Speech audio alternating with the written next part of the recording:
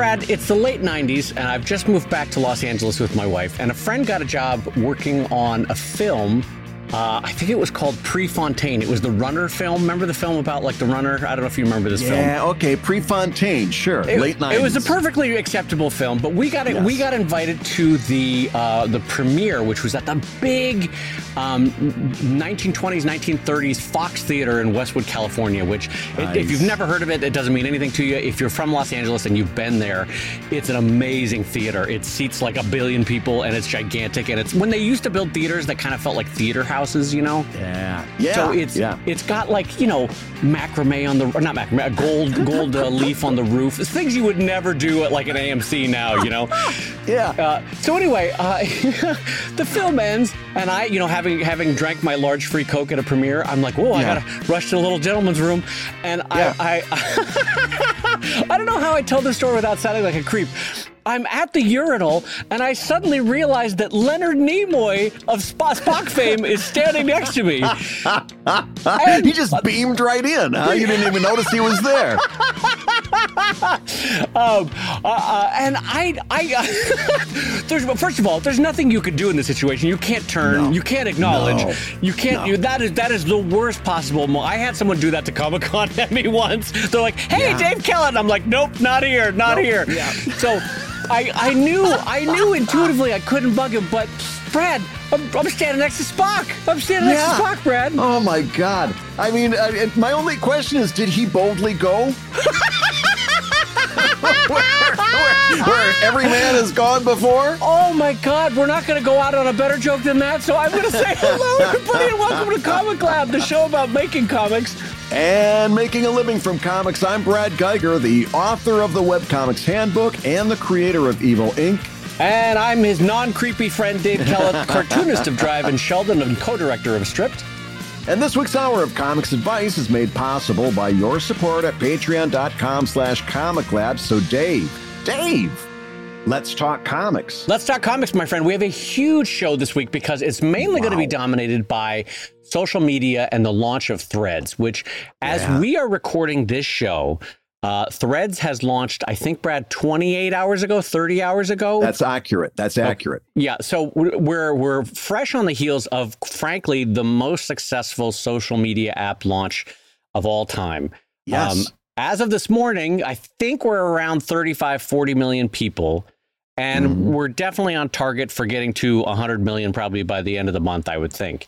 It is moving incredibly fast. And frankly, I'm as shocked as anyone that I'm kind of okay with it in terms of being a product from Facebook. I can't believe I'm saying it. That's what the preponderance of the reaction that I'm seeing in my circles is exactly the same thing. It's like, listen, we know that they're mining data to extraordinary lengths, right? And much like Facebook and Instagram does already. But in terms of all the social media, these three do the most data mining. Right? You know you're giving up tons of personal information to Threads when you sign up. But the people that I follow are like, yep, I don't care. This is what I was looking for. You know, Twitter has been in the death throes for well over 6 months at this point, and people have been looking for a replacement, and this does exactly what they wanted to do and has the reach already with what is it 35 40 million users already within the first day instantly. Yep.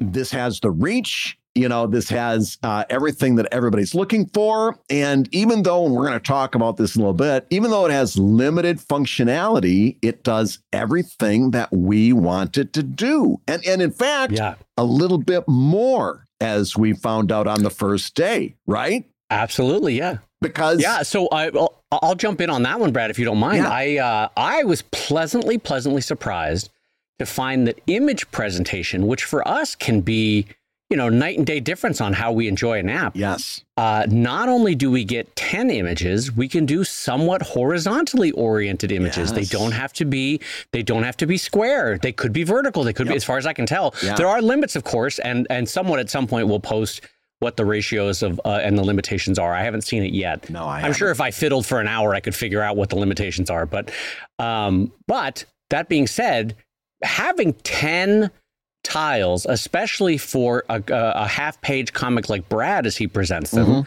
is so much more pleasant than having to double up panels into one image so that you can squeeze them into the 4 of Twitter. Yeah. And not only that, but if you're posting multiples, you see the first one, and then you see a little piece of the second one off to the right. Yes. So you automatically get an indication that there's more for you to scroll through.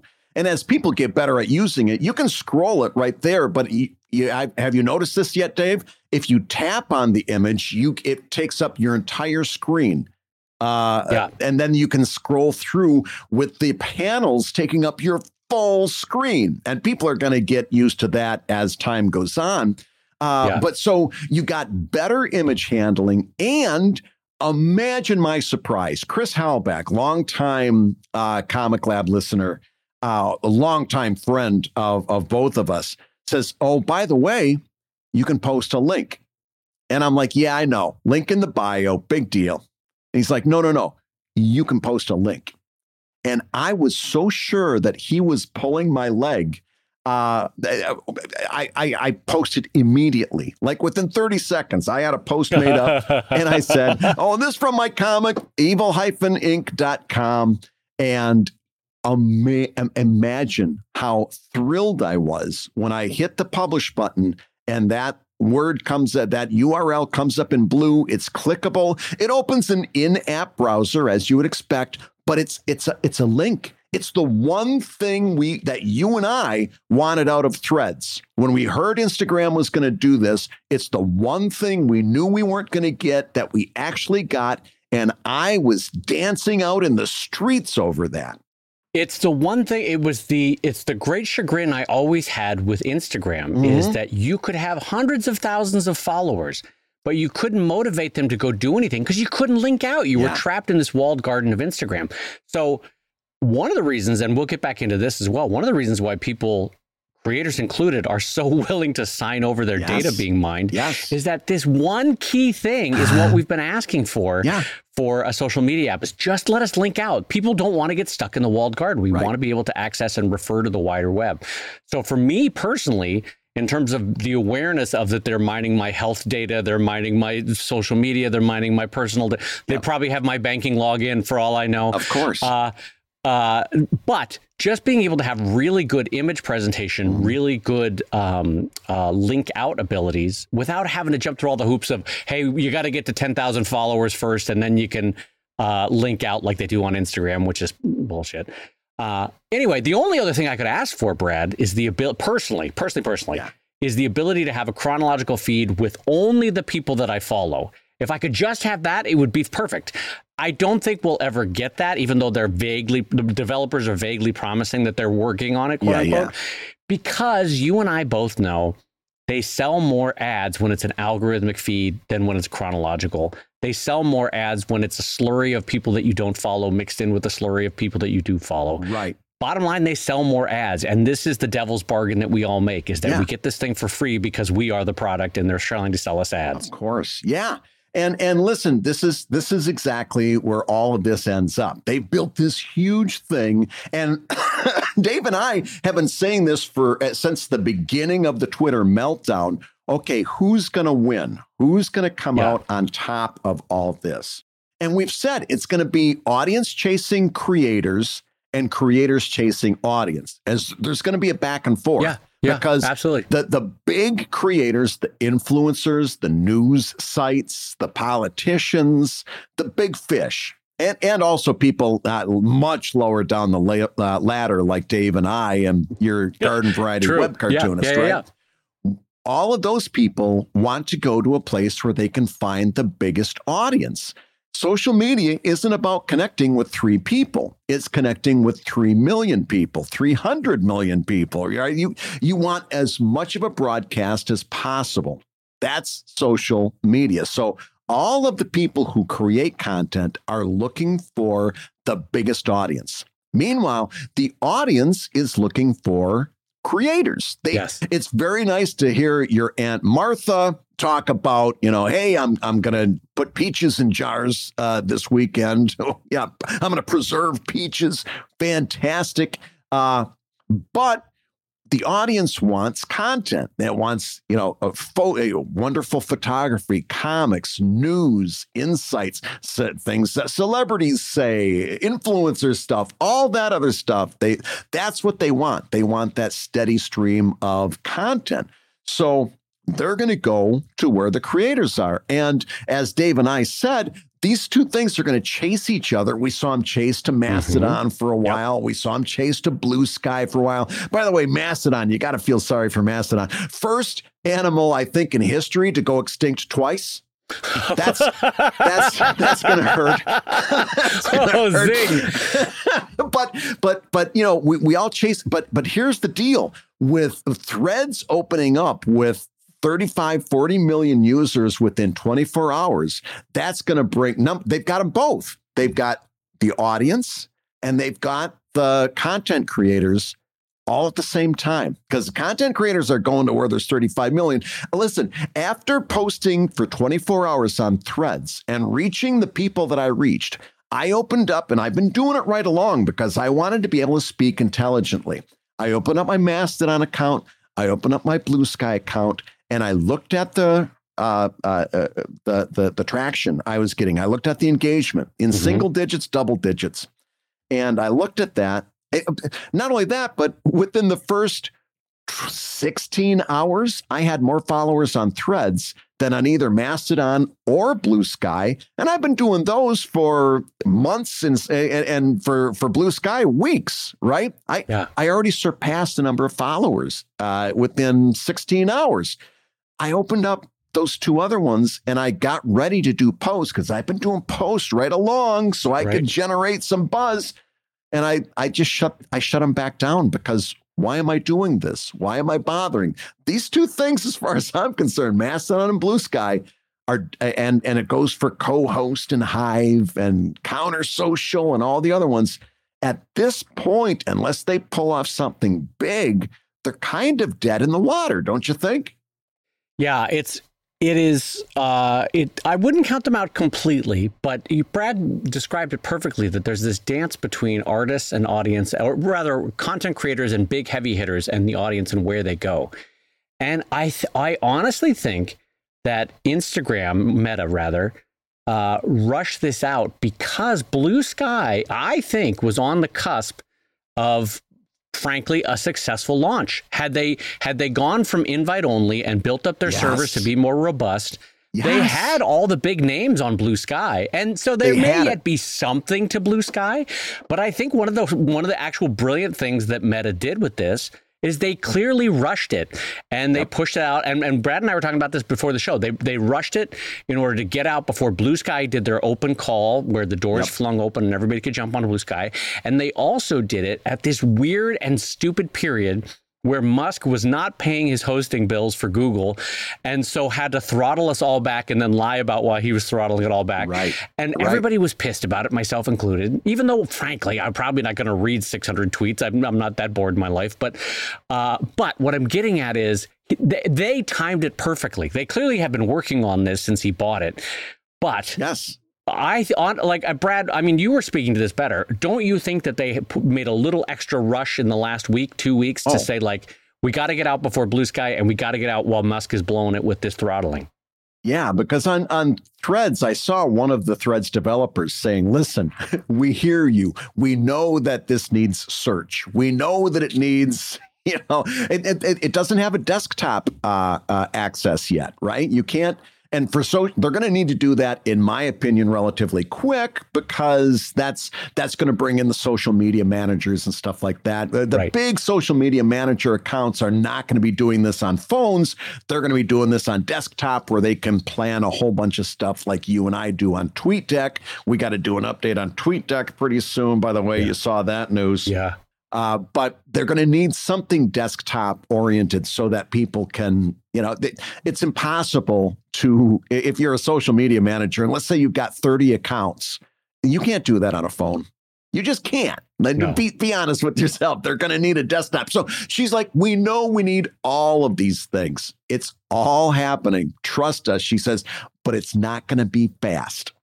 Right. So Right. she's basically saying, hey, if you read in between the lines, they rushed this out because the timing was too good to pass up. Elon Musk was throttling. By the way, what happens if you throttle traffic per user? You throttle advertising. So Musk left his advertisers unguarded, and Threads came in and said, here, we got a place for you to go. And they're in the perfect position because if you're like Coca-Cola and you're doing a big ad buy, I'm sure they're just using Instagram's personnel for that. It's not like they've got to make these accounts up, and they've already talking to an Instagram guy. The Instagram guy or the Instagram person, more likely, says, "Oh yeah, and here's Threads. You can Yes. book out your next Yes. 6 months on Threads. We've got it all set up here. We got your account. We can push the button right now if you like. Yeah. Right? Yeah. Boom." So the timing was too good to pass up, most likely. And so they rushed this thing out. So yes, it's a little bit bare bones, and there's a lot that it has left to be desired. But so much of what it offers already is what we wanted, which was basically Twitter. We wanted Twitter back. That's all we wanted. We just wanted it back. Yeah. Yeah. And I'm so glad that you brought up advertising, because in as much as there was a push for users in this unique moment, right before Blue Sky opens up to the public, and right as Twitter is having this potentially disastrous moment of throttling, but being able to go to your existing advertisers with your existing ad managers on existing ad server systems that you have globally cloud distributed that are known to be very robust, right? You can handle Facebook, you can handle Instagram, you can handle the Super Bowl. Like, they know how to do surge server hosting, in the sense that they handle the Super Bowl, they handle the World Cup, they handle political elections all over the world as the surge on Facebook and Instagram. So what I'm getting at there is they have the infrastructure that Mastodon, we've seen, doesn't have, because Jimmy in southeastern Idaho is having to pay for his own server costs, and can everybody chip in $10? And Blue Sky clearly can't do, which is why they throttled it to only 1 million signups so far. Yeah. So, and by the way, Mastodon is roughly 1.7 as of this recording, 1.7 million. 1.7 million. Blue Sky is at just past 1 million. And again, within 30 hours, Threads is at 35, 40 million people. So what I'm getting at there is, they not only had the user interest in just wanting Twitter back, a version of Twitter back, they not only had advertisers who were looking for a stable system that would have moderation, that had known, trusted people that they could work with on a trusted server system that Meta has. But all of those three working together, it just was... it was a match made in heaven for what needed to happen in terms of what users wanted, what advertisers wanted, and what Meta wanted out of it.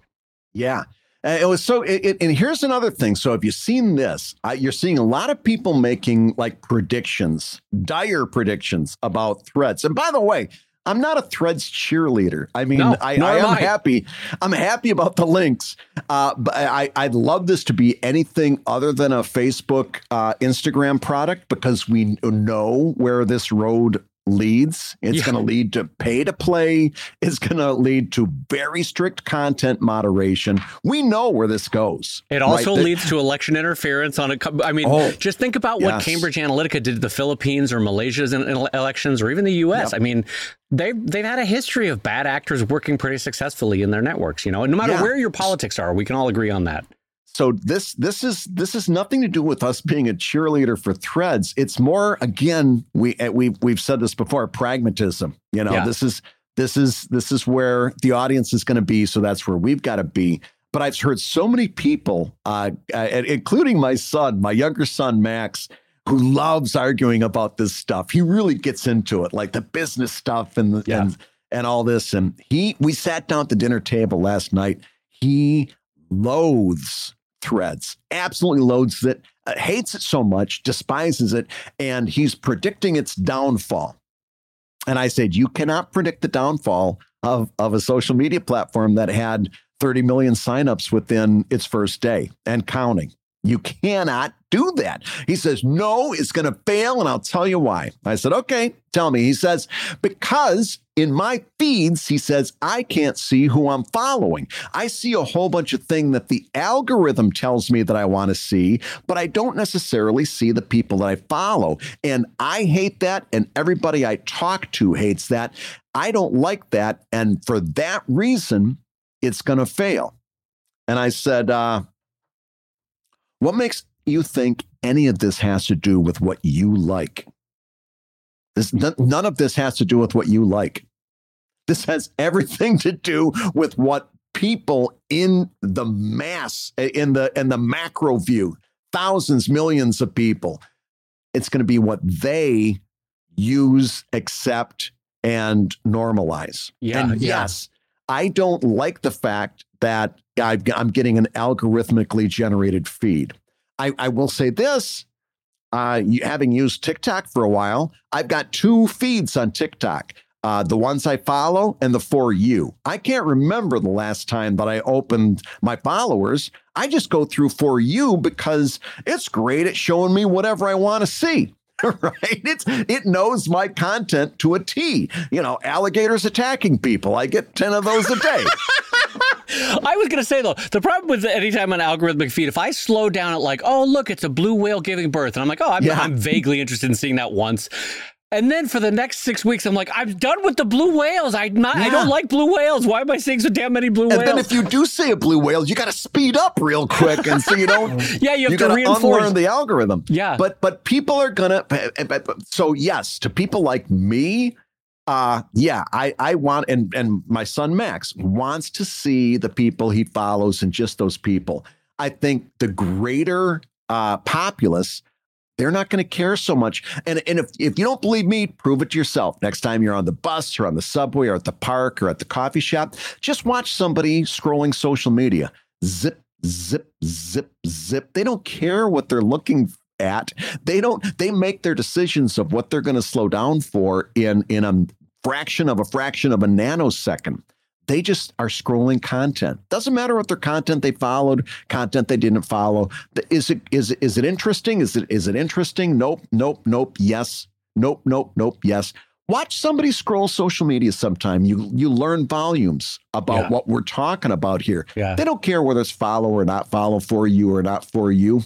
They're just scrolling content. And for that reason, the algorithmic generated thing is going to bug you and me, but for your average garden variety user, they don't fucking care. Yeah. And they might, like you said, Brad, do a version of what TikTok and others have done, which is a double feed where you can go one stream, which is just the people you follow, and another one, which is sort of a discovery feed. And I'd actually be fine with that. That would be fine by me. But to your point, you're arguing a version of what that line in Men in Black, that a person is smart, but people are idiots, you know, and yes, on the macro level, I will agree with you. Yes, that's very true. But I will also say, because I want to jump back on this in terms of like Brad and I are not cheerleaders for Threads in this moment. No. And again, I just want to reinforce, I am as shocked as anybody that Musk has somehow made Zuckerberg look like the okay and reasonable billionaire in this. Like this guy who wasted untold billions on the metaverse and again, had a whole bunch of problems with a whole bunch of things. And it's just generally feels like an oily turd of a human. But what I'm getting at, though, is we're not being cheerleaders for this. We're just sort of saying we've picked our poison in that, look, you have one oligarch that runs Twitter, another oligarch that runs Meta. Which one do you want to go for? And in this moment, we're just saying, listen, the pragmatic approach is Twitter, Threads is giving us what we need versus Twitter in this moment. Yeah. And listen, going back to that algorithmic generated feed. Yeah, I hate it too. But you know what else happened? Yesterday, I discovered about 24 artists that I'd never heard of before. I did too. I discovered 6 new artists that I started following. And then I started following them because, I never saw this person before. I got exposed to and I can only hope that maybe 1 or 2 people discovered Brad Geiger the same way, or discovered Dave Kellett the same way. More for the first than the latter, but it could go either way. It could go either way. But see what I'm saying, though? We discovered both of us had the same experience. We don't like this algorithmically generated thing either. But then again, It's not all bad.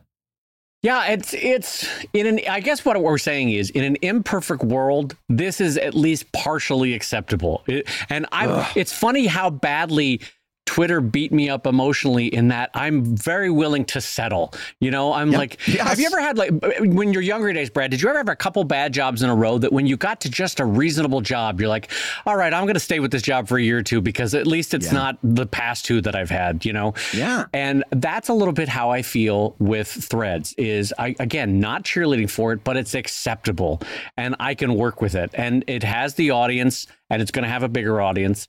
It has the features that I need, and fingers crossed is going to have slightly better features in the next 6 to 12 months. And I can work with it. That's what I'm getting at here. Yeah. And that's all we were asking. And there are some things, like we said, that make this pretty cool, especially for comics artists, especially for us. Makes it pretty cool. So I don't know. My numbers are steadily rising as more and more people sign up. I'm going to have to. Did I like the fact that Twitter was a little looser in content moderation? Absolutely. Am I going to have to adjust my outreach, especially doing an NSFW comic? Certainly. Right. But gee whiz, I'll take it. I'll take it if I can reach people. I can figure out how to reach people. That's on me. My messaging is on me. Getting people, getting butts in seats, that's Threads, and they're doing their job. Well, let me ask you this, because we haven't talked about this. And I'll be honest, since I do Sheldon family friendly stuff and Drive is vaguely PG-13, I actually was not aware that Instagram throttles NSFW a little bit. Can you talk a little bit about what because I'm assuming their existing policies are going to extend to Threads. Can you talk a little bit about what that is? Oh, well, yeah. And basically somebody tweeted yesterday, well, I got shadow banned already for saying boobs. And she posted the thread post that she had said, basically her question was, can we post boobs? And then she showed where the content moderation team flagged it immediately and then hid that and then hid any replies she had to another tweet. Like she was shadow banned at that point. If I'm understanding this, and I take that with a grain of salt. It's all anecdotal anyway, right? But what we can tell from this and other stories I've seen, and I also follow a lot of sex therapists and sex positive, like Erica, our friend Erica Moen, right? Mm-hmm, mm-hmm. And what sex educators are concerned about is they're like, listen, we've already been on Instagram and it's draconian. And even if you're a sex worker saying, hey, here's some safe ways that you can do this thing, right? Here's how to do it safely. Here's what to avoid. That kind of information gets throttled because it's about sex. Right. And they're monitoring that stuff to a huge degree. So like sex educators and sex advocates are very up in arms and very worried about this because this really, again, looks like it's going to be the next thing. And given what we already know about how Instagram and Facebook treats those things, it's going to be harder and harder to get not only somebody doing something dopey like me, but somebody who's out there trying to do something useful, like an educator. Right. Trying to get that information out is going to be a lot more difficult.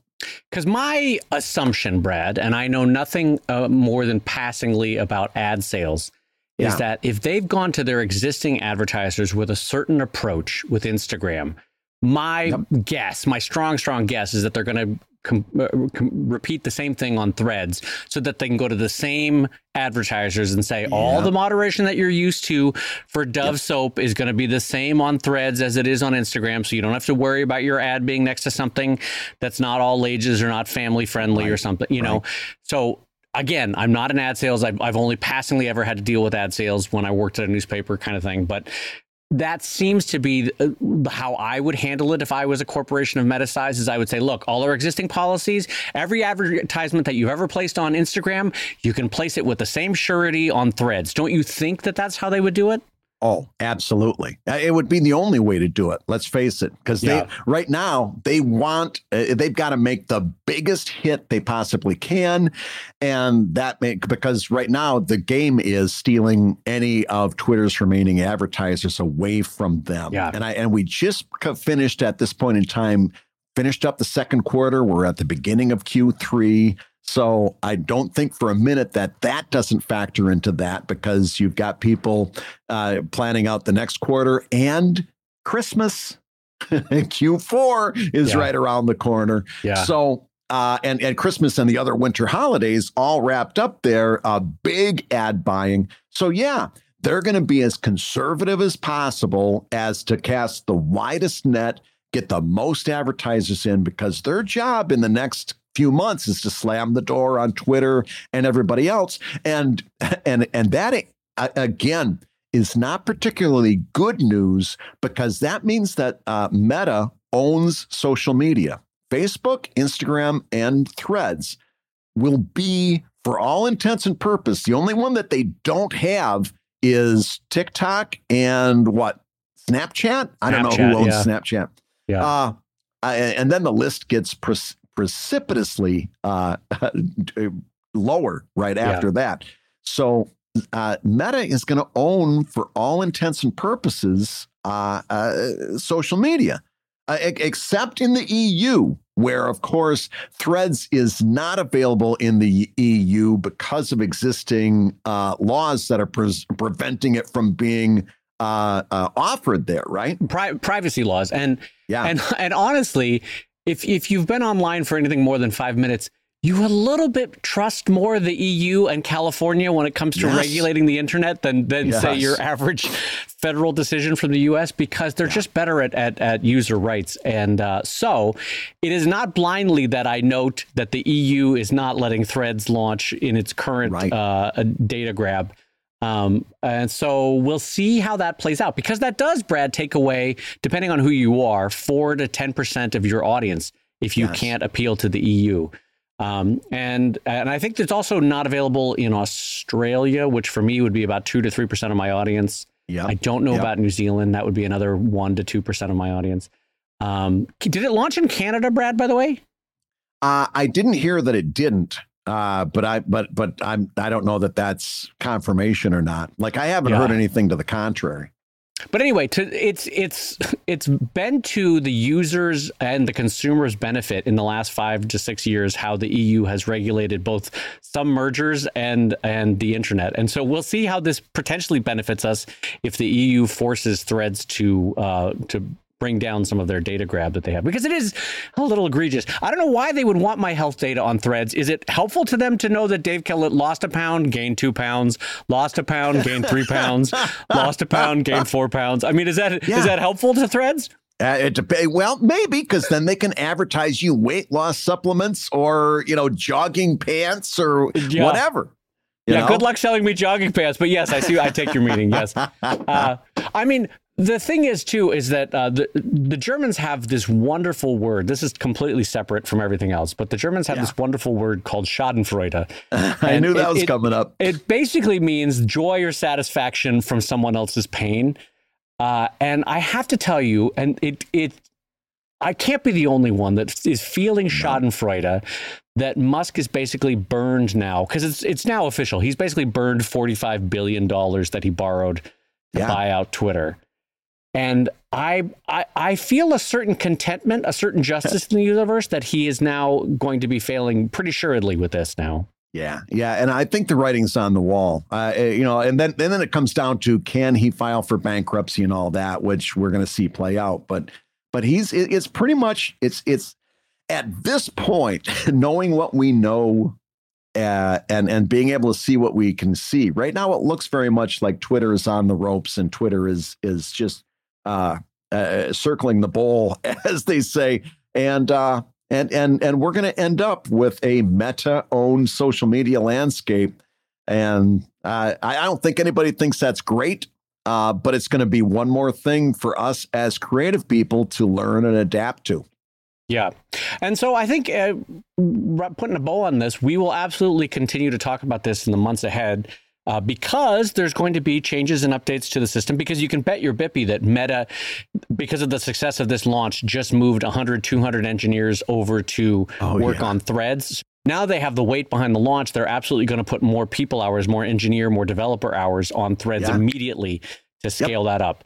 So we will absolutely be talking about this more in the show. But so far in the first week, not the worst news that a cartoonist could have received working online. Hey, if you're listening while you work, take a minute to stand and stretch. And while you're doing that, we're going to tell you why you should join us on Patreon. When you do, you're going to get hours and hours of podcasts that we recorded just for backers. And exclusive Patreon posts that go even deeper on Comic Lab topics. And access to our exclusive Discord server, which is a thriving community of professional cartoonists. So you can support the show you love and get tons of actionable resources for your own cartooning. And listen, if you can't swing a pledge this month, we get it. No worries. Yeah, listen, you can still support the show by rating us wherever you get your podcasts. Just leave a 5-star review and a few kind words. That, along with mentions on social media, is incredibly helpful. Now, everybody, let's talk comics. Dave, I've got a great news for you. This show is being brought to all of our listeners by our good friends over at DriveThruComics.com. This is a site that I've been using for years as a digital marketplace for my ebooks and my e-comics, and I couldn't be more thrilled with them. You've got to spell it right. It's Drive Through is spelled THRU, and then comics, DriveThruComics.com. And like I said, I get a lot of great usefulness out of that. I get a lot of sales every month out of using Drive-Thru. And I'm thrilled that they're sponsoring today's show. Yeah, and one of the reasons why Drive-Thru Comics is so great for a web cartoonist business is that one of the greatest things that we talk about is generating passive income that can be easily recurring month to month. So, for example, Brad puts up an Evil Link ebook on Drive-Thru Comics. It sells a couple copies right away, but here's the key thing. Without any additional effort, he's still selling on Drive-Thru Comics next week, next month, next quarter, next year, and it's all quiet, passive income for something that's sitting on a server and making Brad income. So we can't recommend that enough, that kind of income that you can get through DriveThruComics.com. Absolutely, and they just had a site redesign, and what they're asking is for folks like you and me, if working cartoonists and the people in our audience, to go to preview.drivethrucomics.com and give them feedback as they work on the new layout and features. First thing you're going to notice about the existing DriveThruComics.com is it's a little bit dated, and they know that, right? It works, it does what it's supposed to do, but it was in need of a little sprucing up, and you can see that sprucing happening at preview.drivethrucomics.com, and they want you to take a look at that and tell them, hey, this is what I, as someone who makes and sells comics, this is what I need this site to be. It's a great opportunity for you to have your voice heard. And what you can do, and I'll have all of this in the show notes, you can fill out a publisher form to give them this information, and I'll have the link for you there. And they've also got a bunch of information if you're interested in publishing on Drive-Thru, like guides for creating and publishing digital prints, information on setting up a publisher account. They even have something that they help out with crowdfunding fulfillment if you're interested in that. I'll have links to all of that stuff in the show notes. But in the meantime, we want you to go over, check out that new site, tell them what they can do to make it even better. And also, if you're not doing it already, consider putting a few things up on DriveThruComics.com. You're going to be happily surprised by the results. Yeah, and a reminder that Brad is already finding success with it on DriveThruComics.com. But if you go over to preview.drivethrucomics.com, you'll see that they've already updated their checkout flow to be a much simpler process for readers to jump right in. And so they can make their purchases really quickly, really easily. Oh, and I'll even throw a little pro tip in for you, because I've kind of rediscovered this. Don't sleep on the banner ads.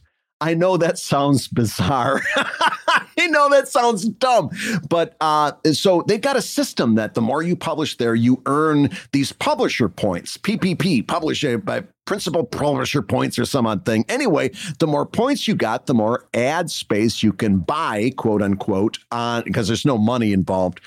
You can exchange these publisher points for ads, right? So you design a banner ad, and you can very easily link it up to your existing comics.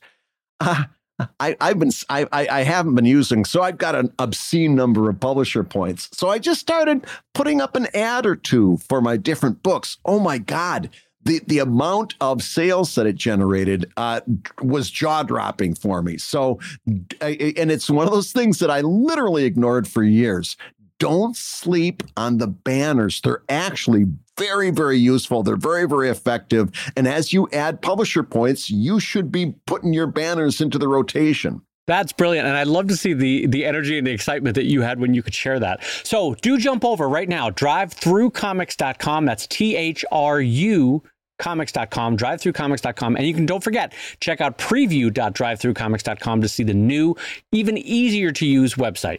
All right. Now, I also wanted to jump us in, Brad, with an update that I've experienced this week. And I wanted to share it with everyone. Now, Patreon has instituted free trials. And the reason I want to mention that is Brad had some hesitation. This is one of those moments where Daddy and Mommy fought a little bit, where Brad had some hesitation that people might take advantage of a free trial to scrape or to jump in what felt to Brad like an unjust way of having access to the site. And not without reason. Brad has had people scrape his site programmatically before. Yeah. And also just in general, he's had people jump in and then jump out back before he did charge up front. So it's not without reason that Brad had hesitation on trying out the free trial system on Patreon. But I wanted to give everybody an update. I had it running on Sheldon for about 9 or 10 days and then set it up for Drive. And I just wanted to give everybody the results of this because I think this is really instructive and really helpful for all of us. So I set it up on Sheldon, as I said, about 9 or 10 days ago. So far, I have had 10 people jump in for the free trial. Now, when they do, they're entering their credit card, they're entering their information. It's all the stuff is ready to go. It's just not charging them. It's saying, look, you've got 7 days, which is what I chose. Always go with the shortest amount of time. You've got 7 days to have free access to the Sheldon Patreon. You can get everything you want, and we're not charging you. Out of those 10, Brad, I had one person say no thank you at the end of it, and 9 jump in on some of them being really well-paying patrons. So granted, these are early numbers. Granted, there's other conditions that can be looked at in terms of like time and experience and how long they'll stay. We don't know that yet. But having seen the results on Sheldon, I turned it on the Sheldon Patreon, and within 2 hours of just turning it on, I had 2 people sign up for the free trial on Drive. So again, a little bit, this is extrapolating from 3 bits of data. So it's not hugely helpful, but since it's so new and since I'm genuinely excited about it, I just wanted to share this, that I think there is some legs here in terms of free trials on Patreon. Well, and I got to admit, after our conversation, because you and I have talked about this off air as well, and it wasn't until I kind of talked this all the way through with you that I came to my own aha moment. So let's go back. You mentioned Charge Up Front. I resisted installing Charge Up Front, which, by the way, all Not Safe for Work folks immediately adopted Charge Up Front. Immediately they did. I didn't until September of last year. I went back and checked. It took me until September of last year. And do you remember, and we talked about this on this show, do you remember why I didn't want to do Charge Up Front? I don't. I remember the anxiety. I don't remember the reason behind the anxiety. It literally was, if it ain't broke, don't fix it. Oh, because what was at that point, nobody was really abusing the system. Right. I wasn't using, because what would happen was when people would sign up, I would send them an email. In my welcome note would be, okay, here's the deal. You can leave before you get charged at the end of the month. But if you do, I'm going to block you and you won't be able to do it again. That's the terms. If you got into this situation and you weren't prepared for that, let me know and we'll work something out. But here's the deal. You came in and you're kind of expected to stay through the end of the month. If there's a problem with that, let me know so we can handle it early, right? Which, by the way, is not great onboarding language, right?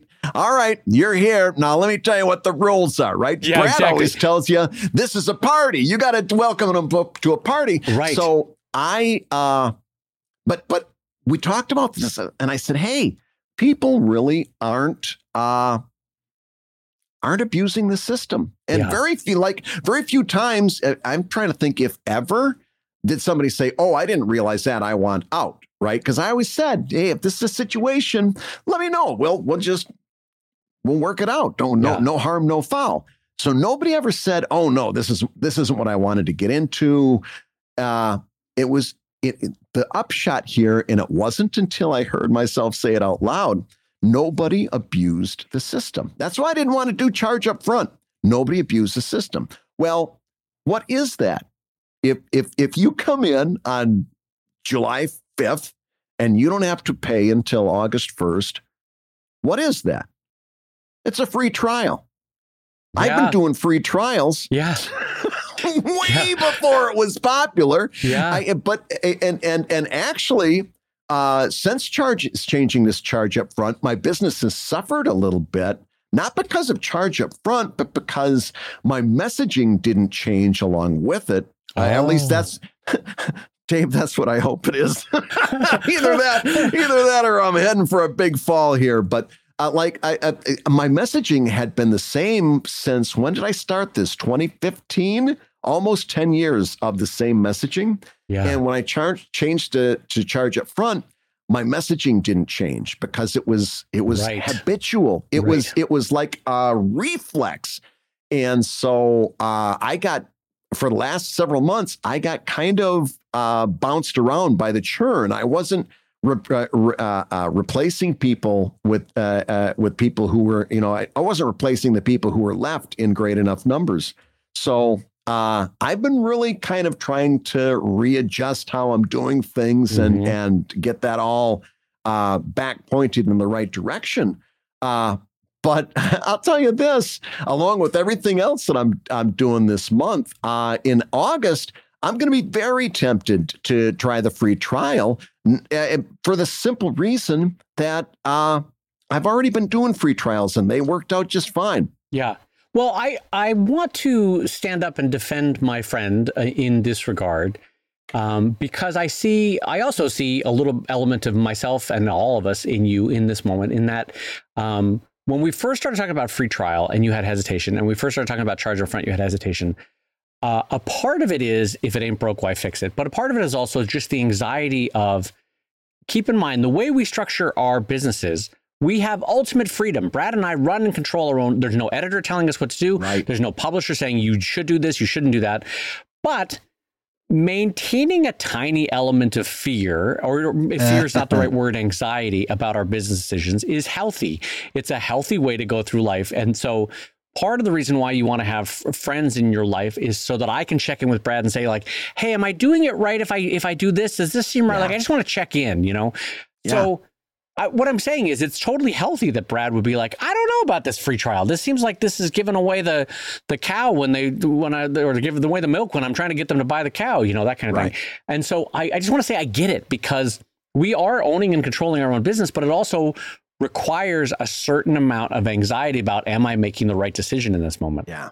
Which is why, all being said, it's why we feel like sharing data as podcast hosts and also as cartoonists is the best way to do this, because, again, for me to succeed doesn't require you to fail and vice versa. So why not tell you that in this instance, I took the bullet for the team and I tried free trials, and hey, what, gang, guess what? It seems to be working. So in my own friendship, I'm trying to tell you, you might want to try it out, because, and by the way, Brad has done things that I've tentatively watched him try it first. I'll give you an example, like when he integrated the API into his websites. And I was like, I don't know about that. That seems like an awful lot of work and money to make that. Sure enough, bang, what a difference it made for his business and eventually for mine. What I'm saying is, this is part of keeping our head on a swivel, is allowing friends and fellow peers and pros to take certain risks and then checking in with them. Hey, how's that working with you? How's that going? Because it is a little fearful and anxiety inducing to make certain business decisions. It happens to myself as well. But in this case, I think free trial and charge up front are both things we could recommend. And a little pro tip along those lines, get yourself a friend like Dave Kellett, because speaking of all of these things, the other thing that I did just recently was switch to subscription billing. Right? Where you now, if somebody signs up for my Patreon, they don't just get paid. They don't. Are you going to tell them about the phone call? Yeah. This was so great. So I've been doing traditional billing since the beginning, and they come out with subscription billing, and I'm like, nope, not going to touch it. Not going to do that. Or they broke, don't fix it. And Dave goes, listen, this is what people expect. They don't expect to sign up on the 25th of the month and then face getting billed on the 25th and then the 1st of the next month. That's a losing bet for them, right? Every other thing they sign up for, Netflix, Hulu, HBO. Magazines. Yep. Yeah. They pay today and then they get billed again on 30 days after that day. And by the way, that helps them. Like my kids just wanted me to sign up for Crunchyroll, which was an anime streaming service. And I said, okay, but we got to do it on the 5th of the month, because then I know my Patreon money hits. I'm not going to notice that little bit of money coming out on the 5th of the month. But if it's on the 29th of the month, I might notice. I mean, you're not wrong. Yeah. Right. So it's like I can control when that subscription money is going to hit. Yeah. Well, it makes it sense for me to do that on the 5th and not on the 25th. So that's what my patrons want too. But now, see, that's the other thing. Having been doing this for almost 10 years, I've been on Patreon. Now I've got to get that messaging out. Hey, we've switched to subscription billing. But before we can even get to this, listen to Dave. So I go, Dave, listen, I need your help. I go, here's my situation. I know I've got to switch to subscription billing, but what I want you to do over the next several days, over the next week or so, just bring it up once or twice and just say, hey, have you done that yet? Have you? And I said, by the end of the month, I will have switched, but I just need you to kind of needle me a little bit. I just need that push. So if you wouldn't mind, over the next month, he goes, do it now. I go, no, he goes, do it now. Do it right now. Do you have Patreon open? Do it now. Hit the button. It's one button. You're going to hit the button. You know you want to do it. Do it now. What are you waiting for? Do it right now. And I said, no, I don't want to do it right now. He says, what, is it going to be a different option if you do it in 5 minutes? If you do it in 2 days? Do it right now. He goes, why are we pussyfooting around here? Hit the button. Just hit the button. That's fine. Okay. And I hit the button. I said, there, it's done. He says, don't you feel better? I said, yes. So find yourself a friend who knows that sometimes when you ask a friend for a little push, what you need is a big push. And I really, in all friendship, I appreciated that, because that's not what I really needed to do. There was no reason to wait. There's no reason to keep it the old way other than inertia. So thank you for that. What I'm trying to say is thank you. I appreciate that. Well, that was from the parenting method of pulling off a Band-Aid is what that was. You know, the kid wants to go super slow and gently easing every corner of the Band-Aid off. And the wise parent goes, we're ripping that thing off and now we're done. See, isn't that good to have that off? So yeah, and again, I've had speaking for my friend, I've had moments like that where Brad for years was trying to remind me, like, listen, don't go to certain Comic-Cons. These are not worth it for you. Yeah. And eventually he was like, stop it. No, you're not going to SPX anymore. No, you're not going to TCAF anymore. The money's just not worth it. I was like, you know what? Yes, you're right. So yes, get yourself a friend like Brad Geiger that will talk you out of business decisions that need to be talked out of. That's an important point. Absolutely. So, Dave, I talked about it a little bit at the beginning of the show. We should probably mention it in an update right here, and that is TweetDeck. It's something that you and I both use, we both love, and of course, it's one thing that we'd love to see duplicated in Threads. There's kind of a version for Facebook and Instagram. If you've got a business account at business.facebook.com, you can use a system to schedule your posts. The interface is god-awful and very frustrating. But TweetDeck always worked perfectly. And I like TweetDeck because although I was never able to see solid numbers on this, I was always a little bit concerned with using software like Later or Hootsuite. And again, nothing solid that I could point to, no data. I was always a little bit worried that Twitter or any of those other social media sites were throttling third-party posts because they wanted you on the site. It was just kind of a logical thing, right? And again, maybe it was all in my head. I don't know. But TweetDeck, being part of Twitter, assuaged that fear and was a very, very useful way not only to schedule my tweets, but a way to see all of my different feeds. I could do a search for Geiger. So if somebody said my name somewhere, I could see it, right? Because I'm paranoid that way. Somebody's talking about me, I want to know it. Nobody ever talks about me. All I saw was people mistyping and misspelling the word guitar. Hey, I'm taking Geiger lessons. And it pops up. Oh, great. Still nobody's talking about me. But I could put in Comic Lab. So if we were getting very nice comments about Comic Lab with the space and without, I did it both ways.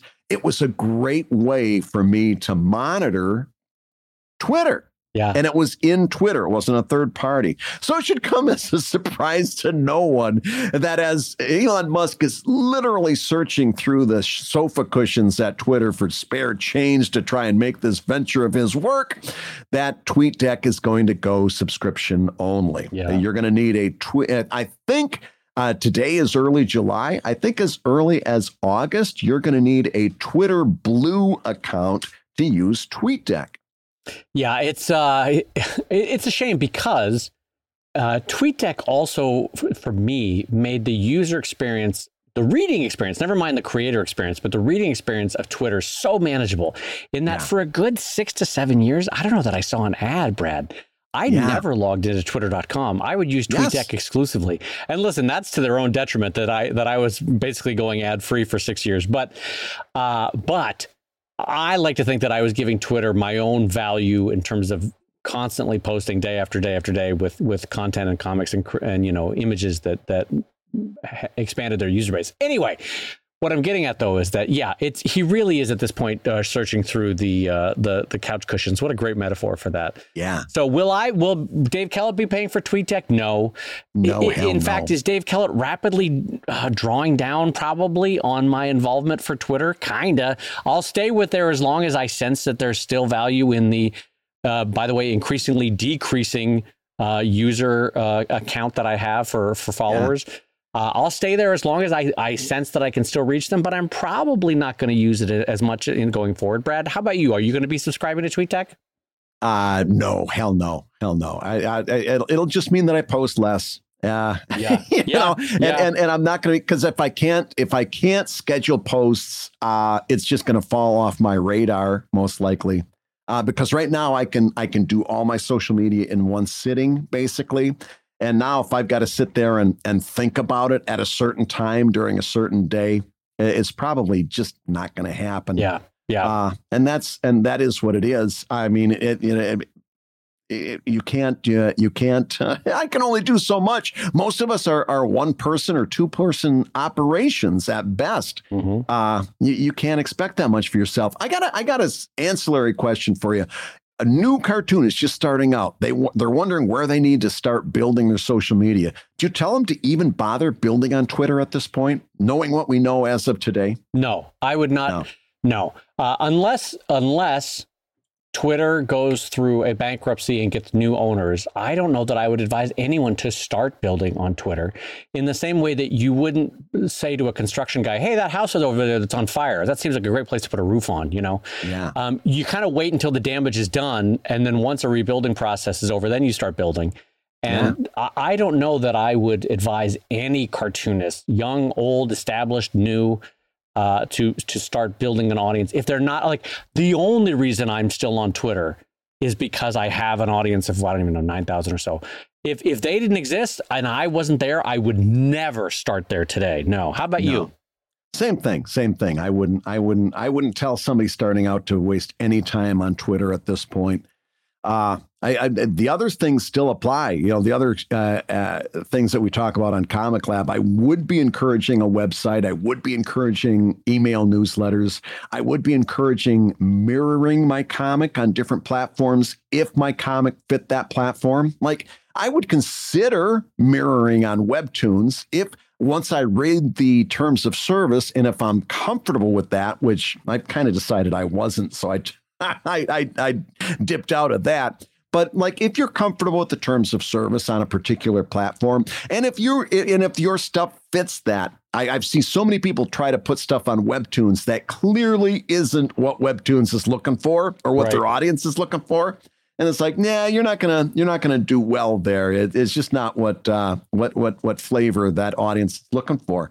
But mirror on a platform, absolutely, yes. But honest to goodness, I would really be talking about getting that website up and going, and starting on any number of social media, with an emphasis at this point towards Threads and Instagram. And any others that you think you can do well. Like if you think you can make TikTok work, if you think you can make any of those others work logically, then do that. But I got to be honest with you. This would be a dicey time to come in as a new cartoonist with social media in upheaval. It's either a tremendous opportunity or a detriment, and I haven't decided which one it is yet. Yeah, I had the same thought last night as I was falling asleep, that if you're young and in your 20s or you have a lot of time, there is actually an opportunity to get in early on certain social media feeds. Not a huge one, but like time and effort and a lot of conversational back and forth that only a 20-year-old has time for. Sometimes, not always, but sometimes that can be of benefit as a new and nascent social media gets its footing. But anyway, so yeah, I would not advise putting time or effort into Twitter. Let Musk burn through Fidelity and the Qatari and the Saudi Arabian Prince Alawid's money, and because they've all lost it at this point, they're gonna get pennies on the dollar when that thing goes through bankruptcy. So let it fail, and then potentially when the ashes are Phoenix like risen back up out of bankruptcy court, maybe start posting to Twitter after that. Absolutely. Now let's go from Phoenix to New Jersey. And in fact, Jersey City, New Jersey, where Dave and I are going to be September 6th through the 8th at the National Cartoonist Society annual convention. We're going to be doing a live show there, and we're kind of tickled about it. We're really looking forward to it, and we're going to have a lot of fun. Yeah, and we're especially excited because Sarah Anderson of Sarah Scribbles, who we have all the respect for in the world for what she's been able to do with her work and her career. She's going to be joining us on the podcast and on stage there. And Jason Chatfield, who is the NCS president, is also an incredible cartoonist in his own right. Yeah. Is going to be joining us as well. So we're really looking forward to the show. So if you happen to be going to the Rubin Weekend on September 6th through the 8th, we are on the Friday podcast slot. So keep an eye out for us. And of course, we'll be sharing that show with you on the old RSS feeds here. But if you are in Jersey and you're going out to the Rubens, do join us that Friday, September 8th, for the live NCS show. Absolutely. And Dave, we made the cover. Did you see that? The great Ed Steckley caricatured us for the cover of the program. I can see you smiling. You're beatifically on the cover, and me looking like I'm cheating off of you during an exam, staring over your shoulder. I'm not sure what I'm doing there. I think you look fantastic. It's funny with caricature that one always like hesitates on judging your own face in a caricature, but I look at you and I'm like, well, Ed did a beautiful job capturing Brad. I'm sure you're doing the reverse, Yeah, it's like, I thought he did a great job on you, and I'm like, me, I guess he got close. Everybody else, I thought, oh, look at how well he did Sarah. Look at this, how he picked up this guy's face. And then it's me. It's like, no, he did okay. He did okay. It is fun, though, to be caricatured by one of the best caricaturists alive. Oh, my God. And Ed really is one of the best. Oh, yeah. A huge shout out and a thank you to Ed Steckley for the honor of caricaturing us for the NCS flyer there and the cover there. That is a dang delight. I might even put that one up in my studio. That is a dang delight. And on that note, I get to tell you that you've been listening to Comic Lab, the show about making comics and making a living from comics. Your hosts have been my friend who not only caricatures well, he talks his way out of any situation with the most melodious voice I've ever heard. My friend Brad Geiger, the editor of webcomics.com and the creator of Evil Inc. at evilcomic.com. And my friend who's really good at impromptu speaking, Dave Kellett, the co-director of the comics documentary strip, and the cartoonist of Sheldon at sheldoncomics.com and Drive at drivecomic.com. And the Comic Lab theme song is used with permission from Andy Creighton at theworldrecord.net, and the insults from Brad come free, so I'll mention that. And this episode was edited by Matt Woodard of Woodsong Productions over at www.woodsong.media. If you love Comic Lab, you can rate and review the show on Apple Podcasts, and you may hear your review featured on a future episode. And don't forget to give us a 5-star review on Spotify, where we are burning up the podcast chart. And Comic Lab is made possible by your support at patreon.com/Comic Lab. So I'm going to give you a sincere thank you and an appeal to join us over at patreon.com/Comic Lab, because not only do you get the shows early on the RSS feed, not only do you get the amazing Discord community on Patreon, but you get the direct interaction with Brad and I on the Discord for questions, problems, solutions, tips, and tricks. It's really, it's quite a place. So do join us over at patreon.com/Comic Lab.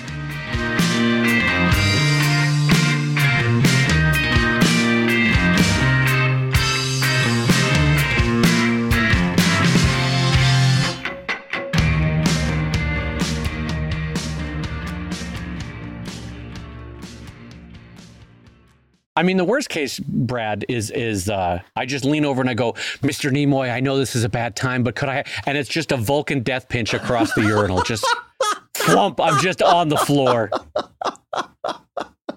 On your shoulder, right?